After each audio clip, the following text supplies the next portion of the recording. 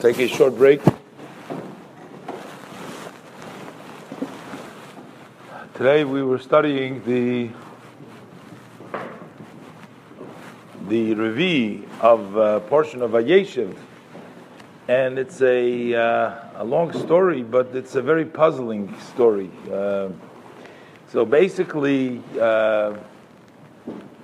Yehuda was demoted by his brothers. He was a leader amongst his brothers. He had leadership qualities. And earlier he told his brothers who wanted to kill Yosef that instead of killing him in the pit, they might as well, what kind of money are we going to gain from that? So they decided that instead of that, they're going to sell him. Instead, and they made some money. The Medrash says they bought some shoes with that they got. Everybody got themselves a pair of shoes. But in any event, it looks like it's not something just nowadays. We blame somebody else all the time. Nobody wants to take responsibility after something happens. And the brothers saw that Yaakov was in such tremendous pain from the sale of Yosef, and they all felt bad. So again, the blame. So they blamed it on Yehuda. They blamed it. So Yehuda, you told us to sell him. If you would have only told us to bring him back home, we would have listened to you. So it's your fault. So they demoted him. So anyway, so the story goes that over there he gets married, and he has 3 sons, and he takes a wife for his elder son, and he dies. So he says, okay, now let the brother marry that woman, like the Yibum, Levirate marriage, and he also dies. So now it's already 2 times death. So he says, you know what, I'm afraid this woman, all of her husbands die. I'm afraid this is my last son. 2 of his sons died already. So he was afraid for Shelah, who was the 3rd son, he was afraid for him to marry her. So he sort of said, sit till he gets older, but he had no intention. Rashi says to the pasuk is mashma that he doesn't have any intention of really giving them.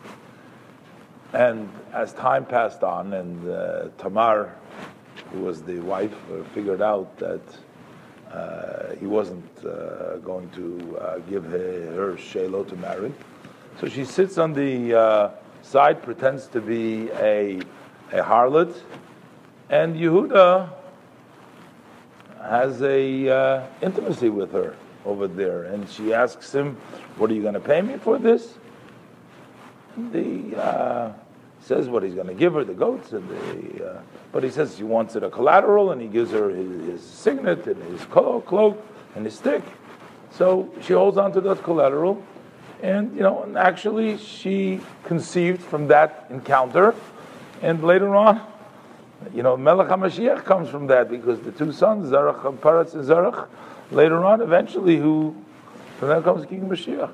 But in the Chumash, it says that all of a sudden, after this act, she went back home, she put on her garments of widow, and word comes out to Yehuda to tell her that your daughter-in-law, Tamar, is pregnant, and she's pregnant. She must have had a relationship with somebody. She was intimate with somebody over there.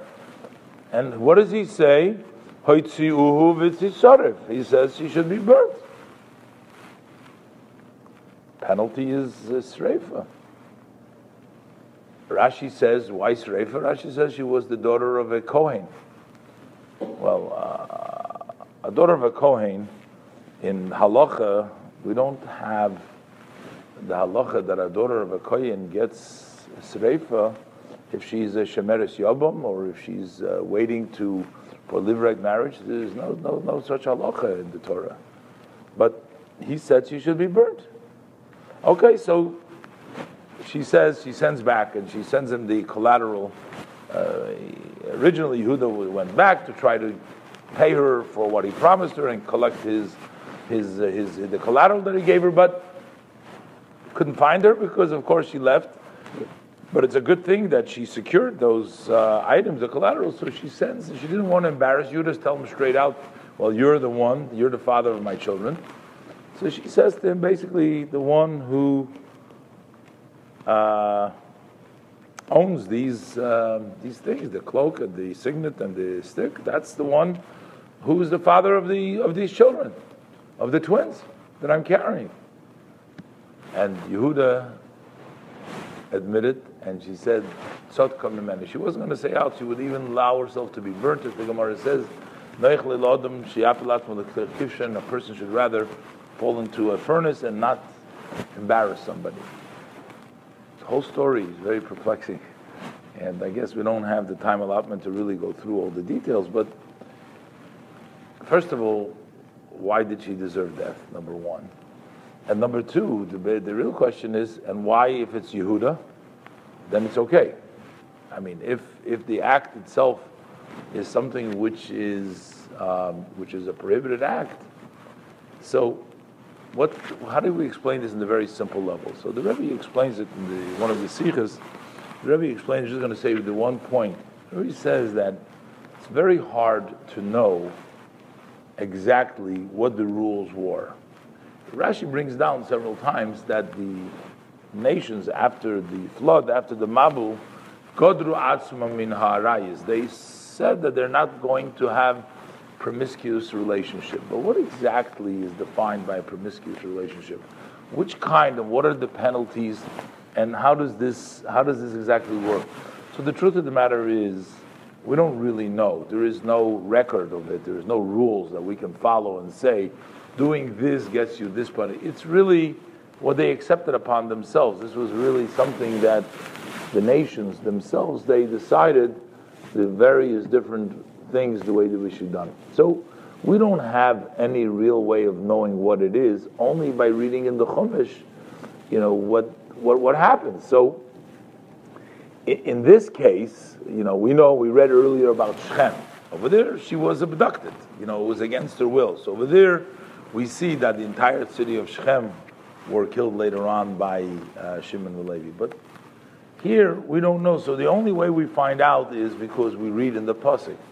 So as it turns out, and before also, Rashi pointed out, when Rashi says, when Yaakov says, what did you do? You killed the whole city. I mean, you say Mispar, they're going to come and they're going to all wipe us out. So what did they answer? They said, Hachizoyna yasu es acheseinu. So Rashi writes over there, should we make her hefker? Should our sister be like hefker, ownerless? Just everybody can do with her as they please. And that was the end of the conversation there before. So the Rebbe learns that the prohibition against, it couldn't be just generally, in those days, it was a single person, a single man and a single woman, and they wanted to be intimate amongst themselves in a consensual way, as they say today.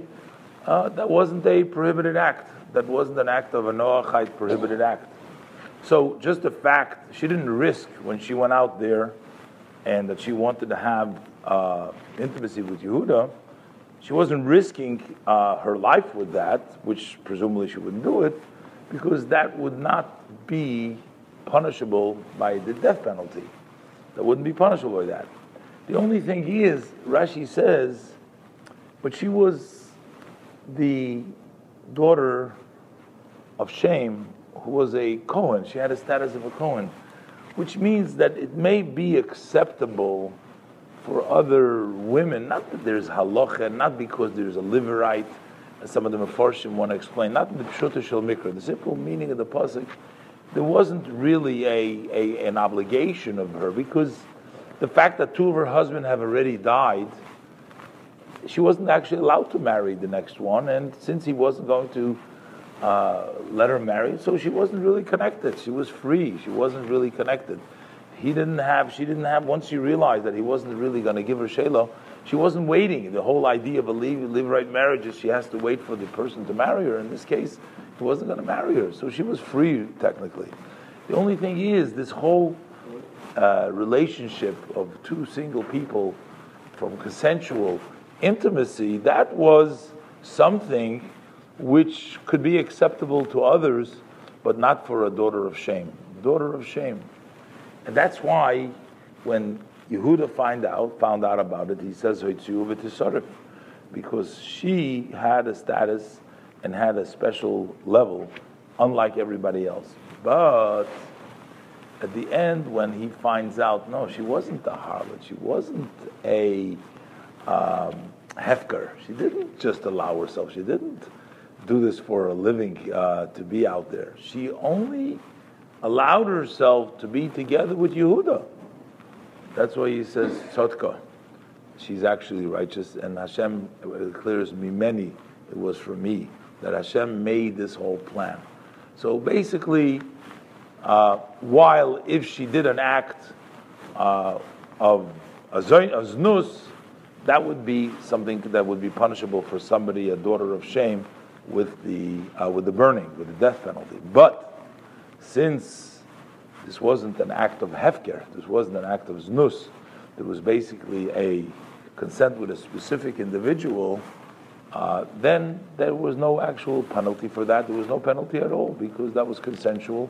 And for the Bnei Noach, that was fine and that was okay, and there was no real sin committed. But what we see from here is, as the Pasuk says, Hashem said that this is the Old Testament for me, because sometimes the greatest levels of Kedusha, the greatest, highest level, have to become through Yisra Na'or Mitoch HaChoshech. You have to take the darkness, almost pushing the envelope, pushing it to the edge, and then bringing about sometimes the highest neshamas, the highest, greatest levels that later on developed into Melech HaMashiach, the King David, and all the greatest leaders that we had, needed to come about in a disguised way. It couldn't be in an open way, in a direct way. So sometimes when you look at a certain situation and you want to